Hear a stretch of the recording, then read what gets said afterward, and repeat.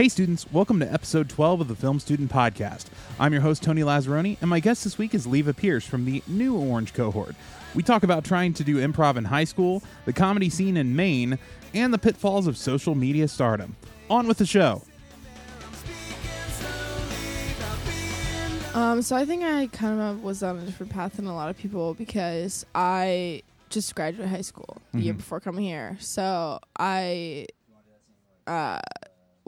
basically I applied to a bunch of schools and cities because I knew I wanted to do something with film and comedy and performing, something like that. So I applied to all schools in basically New York and Chicago. Knew you wanted to go to one of the big cities. Yeah. And so I really only applied to schools in New York City and Chicago because I was like, this is the best place for comedy. I didn't want to go all the way to West Coast.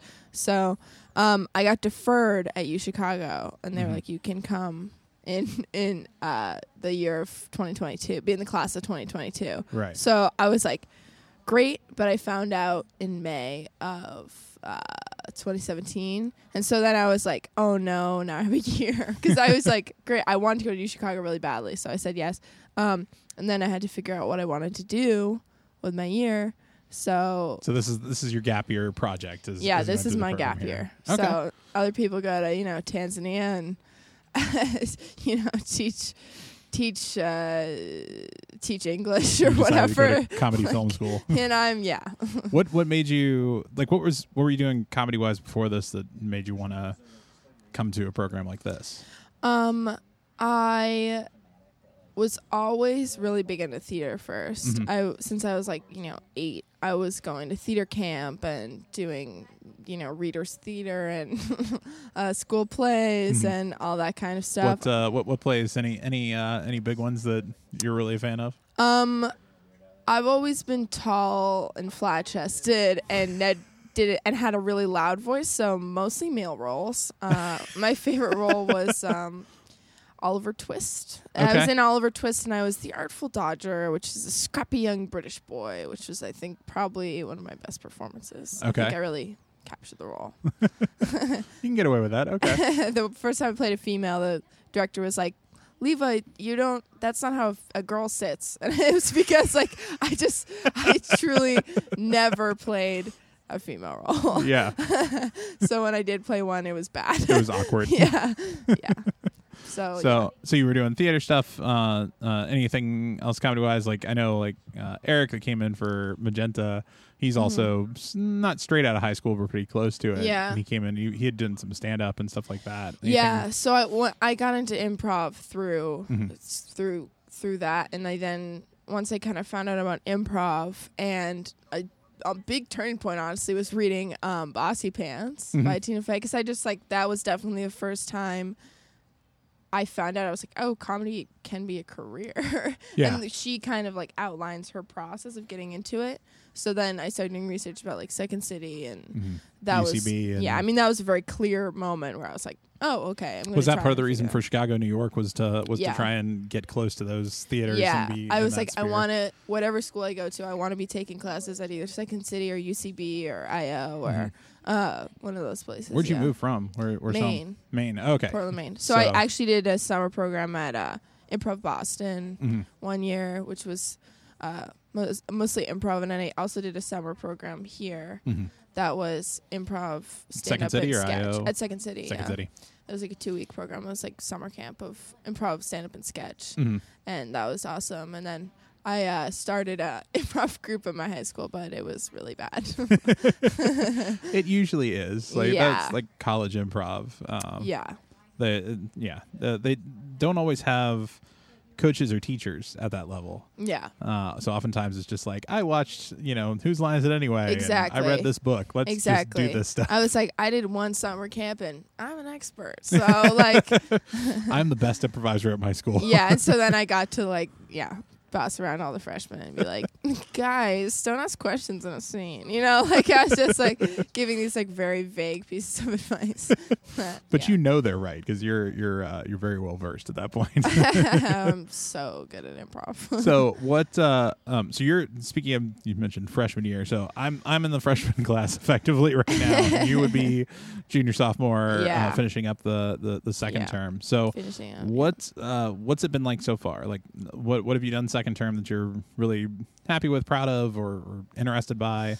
Yeah, so this term has been mainly, I met a guy named John O'Neill in my first term here, and he is in green. He's about to graduate.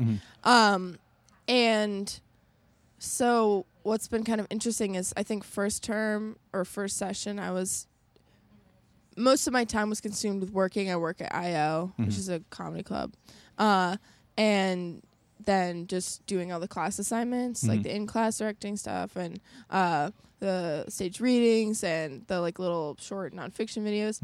This term, I kind of met John and started writing with him. So most of my time this term has been focused on producing his final. Okay. What was his?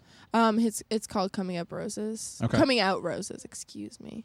And it's that's been, I kind of feel like I've been really focused on that, and then of course the in-class stuff as well. Do you know what you're doing for your final project as of yet? Right now I'm leaning towards a proof of concept, which is about the screenplay, which is based off the screenplay using the same characters. As John's, or something that you wrote before. Something that I'm writing. Yeah. Okay. Yeah. Yep. What's proof of concept for a television series or for a feature film? For a feature, yeah. I'm much more into movie than television. Okay. What's your movies? What are your influences or stuff that really draws you? Or what would you like to mimic if you could? I love the Duplass brothers. I love like Greta Gerwig and all that mumblecore, like no Baumbach, all no mumblecore crap. Some people hate it. I really like it. But I also really love like big improvised comedies like Christopher Guest, Adam McKay. I think they're the best in terms of incorporating improv into their movies. Big ensemble cast like that. I really like. Wes Anderson, classic. I feel like that's he's a genre among it, like he's himself. Just his own thing. Yeah, really. I like really stylized comedies. I think he's great at that, and I like mumblecore also for that reason because I think that I love to paint and I love like visual art and I've taken art classes and I just love color palettes and that kind of thing. So I really like when somebody chooses something and sticks to an aesthetic. Yeah, when comedy directors are not just focused on performance, they're also focused on the frame of their shots. So every frame of painting type stuff and okay. Yeah. Yeah. So I would guess David Fincher, that sort of thing. Yeah, probably. Edgar Wright's great too. Edgar Wright's amazing. He's not as much comedy, but he does comedy. He's comedy. He's absolutely comedy. Yeah, he's comedy. Have you watched Spaced? No, I haven't. It was a TV series that he did with the guys from the Cornetto trilogy with Simon Pegg and Nick Frost. Cool. And it's very much like in that exact same kind of vein. Cool. So it was their earliest stuff. It was them figuring out like how to tell a story. Yeah. But they got to do it on television. Yeah. And I think there's a lot of TV shows doing that really well. The stylized comedy of like Atlanta's amazing at it. Portlandio's great with it. I need to watch Atlanta. I haven't. Oh my god, it's so good. Because I loved Community and he was awesome as Troy on there. So I feel like I need to invest a little bit more. And now he's going to be hosting and musical guest for SNL. Yeah, I'm really excited for that. As two different names. That's so. I know, it's so funny. It just feels pretentious to me. But if there's somebody that's earned it, Donald Glover. It's two different. Yeah. Can do whatever he wants at this point. Yeah. So you've got that project lined up. So I know in term 3 the goal is to try and have a piece that you shot and then also one that you've written. So the one that you were talking about before is what you're shooting. the proof of concept piece. Yeah, but And it's then- based off. They're kind of from right now. What I'm hoping to do is like I'm about 50 pages into a screenplay. Mm-hmm. That's a coming of age movie, kind of in the vein of like Say Anything or Rushmore or I guess Call Me by Your Name because it's gay, or like tons of coming of age, John Hughes kind of Right. stuff. Trying to tell that story the way that Super Bad. Yeah. That all those kinds of movies. And yeah, that's what I'm hoping to have finished screenplay and then a film that's like a proof of concept for that screenplay. Do you want to direct or do you want to go in for writing, or what would you hope to be kind of the end destination out of all this? I kind of came in thinking I would like directing a lot more than I actually did. I think I really am a writer at heart. Mm-hmm. Yeah. But I like to perform as well, and I like producing when it's like something I really care about. I wouldn't want to just be a producer, but I do enjoy like taking on someone else's work and like helping them. Yeah. Like helping them Flesh achieve it their out. vision. Because I imagine Yeah. working with John, that was probably It was like, great, What yeah. was so you were just helping him write it, or were you actually a part of the production Yeah. process then too? With John, he was struggling with his. We started writing together in the fall, and we've written a couple pilots, and now a couple shorts, and are working on kind of each other's screenplays. So when he had a script for his term 3 that he just didn't like, and it was also like a big like wedding scene, and he was like, with my budget, like it's not going to be achievable. Right. Which I think people run into, how can I make my vision work with most people's final films are working on a very tight budget. If you're like a trust fund baby, that's awesome. I don't think many people here are. Not like, everybody lucks out into like a $5,000 or $6,000 budget. They're Exactly. usually working with $500 or $600. Exactly, yeah. And most of it is fun.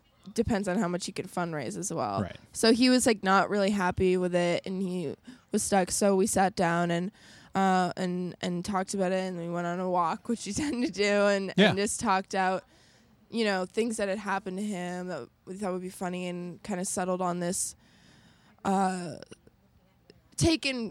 started with the seed of this idea that one time he had a boyfriend who used him to come out. Like he didn't tell him that he wasn't out of the closet, and then he met his parents, and then his boyfriend used him to come out. So it's just like awkward situation where like he totally thought that his boyfriend was out, and then he wasn't. I don't know if I can say this. You might want to cut this out. I don't know if John would like me spreading this out. You might want to cut this out. But this storyline ended up in the piece. But yeah, then we basically totally exploded that, and then turned it into just like this family drama where about a recently engaged couple who goes home to meet the fiance's name in the story is I'm forgetting it, James, and oh god, I'm gonna forget the other character's name, but about one of them is like acting really weird and like not wanting to talk about the relationship and being like, take off your ring, and he's like, what's going on, like why aren't you proud, like why can't we tell them that we're engaged, and then it escalates to the point where the fiance who's meeting the parents for the first time convinces it's so hard to explain. Brian is the name of the other guy. It convinces Brian's sister's little boy to come out at dinner, but then he's like 7 years old, and he's not really obviously actually aware of his sexuality, but he does it. And then it is revealed that his sister's has been recently left by her husband, which is why the family didn't want to talk about marriage. And so he's like totally like fucked up the family dynamic, when in fact they were just trying to comfort their sister and just like help assure her that like marriage isn't everything, when he thought it was totally like homophobic and stuff. Yeah. So it's a very convoluted premise. No, but that's what's going to make it interesting is to find the way of that's the thing that makes it non-tropey. Yeah. That there's that twist in there that is but it's not an unnatural twist. It's not an M. Night Shyamalan twist. We wanted to play with the idea of like, why won't you like being confused on why someone isn't out when in fact it's totally different reason. Right. Because we didn't want it to be like, oh, his parents are just conservative, because that's like always the narrative. So we wanted to play around with like what happens when you think that you're being, You think you know, but you have no idea. You think you're being like discriminated against, or like you think that you're in a really toxic situation when really like you're causing the problems and you're just not like listening and being aware of what's the actual situation. So are you driven to do kind of the activist type storylines, or is this just what happened in this specific case? I mean, I think both John and I are queer, so we're not going to write straight stories, right. you know? So you write what you know. Yeah, we write what we know. So it's like in my stories that I write, it's always like, you know, 2 girls or 2 boys, just because those are who my friends are. That's who I am. Like, so yeah, I mean, I hope that it becomes not activism. It just is stories, you know? Right. But yeah, that's what I'm drawn to. But I'm also just drawn to just like very relationship based comedy and just like playing with that just in general. Not even rom-com, but like families and friends and, you know, just and more of that is becoming definitely more mainstream. For sure. Which is awesome. Yeah, for sure. Yeah, it's awesome. And it's also exciting because once kind of the mainstream stuff is out of the way, then you can start playing with it even more, and you don't have to make every story. Like Love, Simon recently came out, and that was a very like perfectly packaged, like very digestible version of coming out story. And like now that like I watched it, it was okay. Like I wasn't like, isn't that the one where like all of his friends come out as straight or to their parents or something like that? Or is that what's that one there's called? That's Love, Simon, but it's like that was just a quick joke in the movie. Oh, okay. See, the trailer makes it look like that's like a big thing. No, yeah, it's like that's just kind of like a dream sequence, I guess. Like it's not. Yeah, that's such terrible advertising. Yeah. I hate it when they do that crap. When they show something that's like a dream sequence or something like that and treat it as if it's like a full-fledged part of the movie. Yeah. Marketing people. Stop ruining it's kind movies. of like. Yeah, it's kind of like, and also it's such a, like, straight people coming out as straight. It's like, wow, I've seen that in so many stand-up sets, you know? Like, I've seen that joke so many times. But I think that's what's fun about getting to write, like, more queer-centered comedy at this time, because a lot of the jokes are being told for the first time, not actually for the first time, but, like... the first time to a major audience to, like, in play some around. cases. Yeah. So, but yeah, so you want to do more? You said more writing in the long run and more performance too. What kind of performance are you trying to? Are you one of the SNL seekers out there, or? When I was a little kid, I watched a bunch of SNL. I still watch it, but I used to be obsessed. I mean, in Maine, there was just not a lot of. There was just no comedy scene whatsoever. Yeah. So everything I knew about it was from like books or TV, you know, and I wasn't actually out watching live comedy at all, or live sketch. Imagine. So like SNL was it for me. Who's your class? Everybody, I feel like whoever was in it when you were in high school is usually like the best people that people tend to stick with. Yeah, I was kind of at the tail end of like Bill Hader, Kristen Wiig, Maya Rudolph, all those people. So I was kind of like, they were kind of on the out when I kind of started getting into it, but then like. So I guess I'm most familiar with the current class of like Kate and Cecily and Adie and Beck and Kyle and Leslie Jones and Pete Davidson now, who's my new favorite. I really like him. I just love that it's after.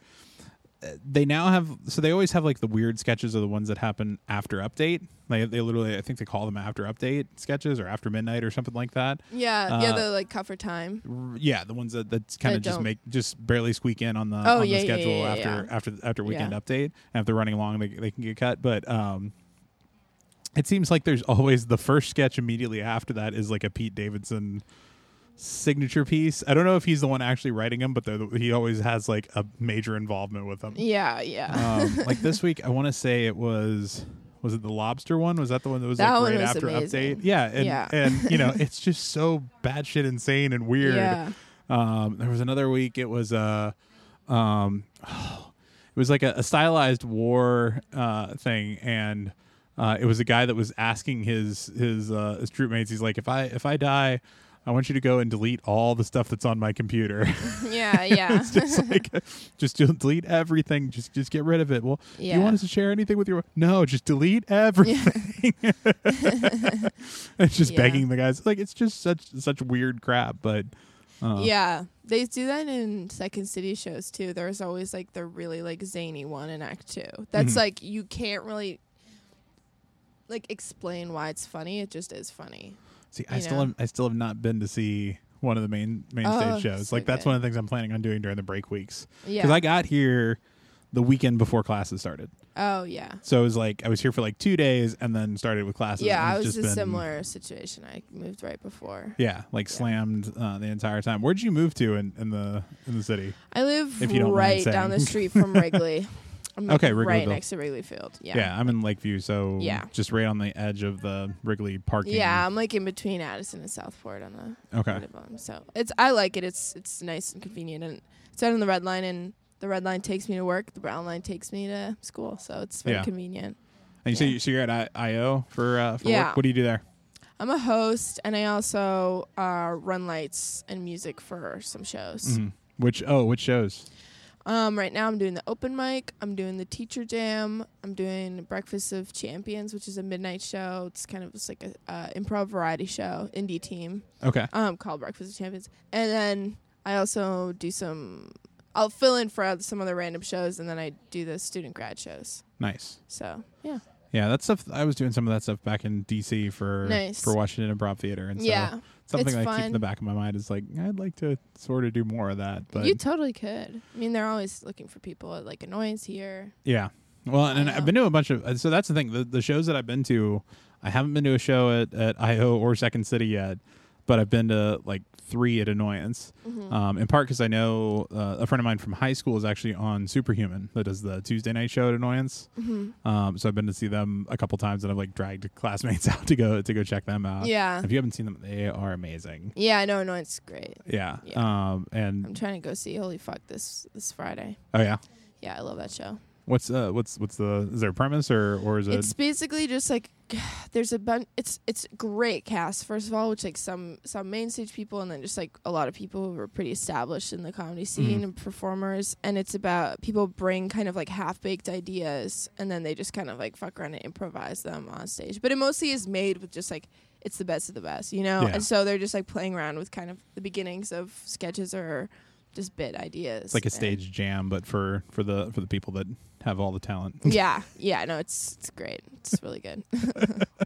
Well, cool. Well, as out of the whole program, like, what have you gotten? What's been your favorite class or favorite thing that you've produced so far? No. Now as you're headed into the home stretch, done at the end of the summer. I'm really proud of John Short because I've never produced on something on that level with that big of a budget and that many. Like we shot on like a Red Scarlet, and it was like a pretty nice production. We had a big crew from Columbia, and it was great. So I'm proud of that, obviously. But I guess more recently for my Session 2 final, I'm working on a project with my friend Daniel, who's in Orange. Called The Vlog Father, which is about a father who becomes a social media influencer. Okay. And it's about how kind of his voyage to become kind of like a Vine or a YouTube star, just kind of... Rest in peace, Vine. Yeah, R.I.P. Tears kind of apart his family. And about just kind of like disgusting social media personalities, and if they were a dad. So the real life of Bad Dad, basically. Essentially. Yeah. Yeah, no, I always wonder how those families actually are in real life that wind up being like social media sensations. Yeah, we're kind of like making him act like a 14-year-old, like Nash Greer or like Logan Paul, like all those like awful like young guys who are making like millions of dollars off their Justin Long did a series like that. Yeah. Do you know what I'm talking about? He did. No. He did. I'd have to look it up. I think it's on. I want to say it's on Amazon Prime or something like that. Yeah. But he did a series where he's not an adult. He's playing like a teenager. And just you see the turn from being like a normal kid into becoming like a social media star and just turning into a douche. It's just yeah. I mean, it's crazy the amount of the amount of power they have, especially over, like, my sister is a sophomore in high school, and so her and her friends, as well as, like, I think middle school and early high schools, where it's like they love YouTube and they, like, are grow up on it.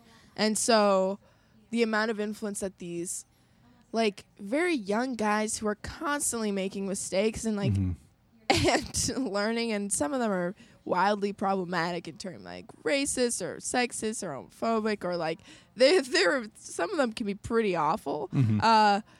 But me and Daniel are very interested in like in like social media and how it can kind of corrupt minds, and also like what happens when an adult tries to experience that the way that like a young kid would. Because I was talking about this with Eric. Like you came up in the YouTube generation, so like your sense of timing for comedic value or things like that is different than mine. Yeah, and not necessarily right or wrong. It's just different because you've been conditioned on stuff that is, YouTube cut with all the jump cuts and things like that. Like I keep waiting for someone from your generation to produce like a feature-length film that's all jump cuts, a la like a YouTube clip or something like that. I feel like that's on the horizon at some point in time. I know, it's interesting, and like I have friends my age who are comedians who like only want to do, or a couple years older, who like only want to do like short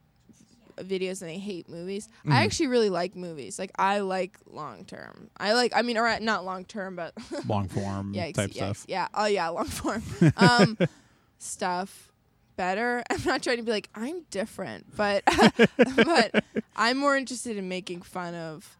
I don't know. I think I get a little nervous thinking about the idea that becomes like the mainstream path, the norm, or like. I was talking with Daniel about this, like, I shouldn't see a headline of, like, Justin Bieber or, like, Nash Greer underneath a headline about Trump's decision on Syria, but I am. Like, those people are becoming as much a part of news and internet culture as, like, actual real-life things going on, And, like, also just, like, how the internet can make a celebrity out of anybody, I think is so crazy. This new yodeling kid, blowing up and going all over the place. Like you don't have to have a talent really to become famous. You just have to be good at marketing yourself and like are constantly creating content, which I guess in a way is its own like talent, but it's mostly just working hard, I guess. Yeah. But yeah, I think it's just insane, and it scares the hell out of me. Well, so as we're kind of wrapping up here, so if people want to try and track you down on social media, you probably, even though as much as you rally against it, you probably do use it. I'm fully addicted. Yeah. Where can they find you? I am. I'm on Instagram and the username at Liva Big Papa Pierce. I forgot about Papa that one. spelled P-A-P-A. The typical way of spelling Papa. I'm on Twitter. I think my Twitter handle is like at I'm really cool, you guys. So something you obviously use a lot. Yeah, my username is Boy with Bagpipe, so not at all linked to my real name. This is the thing too. Alex got the same thing. He's like Charmless All-Star for one of them, and Yankee Candle CEO. Yeah. That's a good one. Yeah, I honestly need a new Twitter handle. People out there, if you're listening to this, I need a new Twitter handle. I'm not impressed with my own work. But, yeah. I'm sure you can find something out there. Yeah. Yeah. Well, cool. Well, thank you so much for coming on. Yeah, thank you. Appreciate it.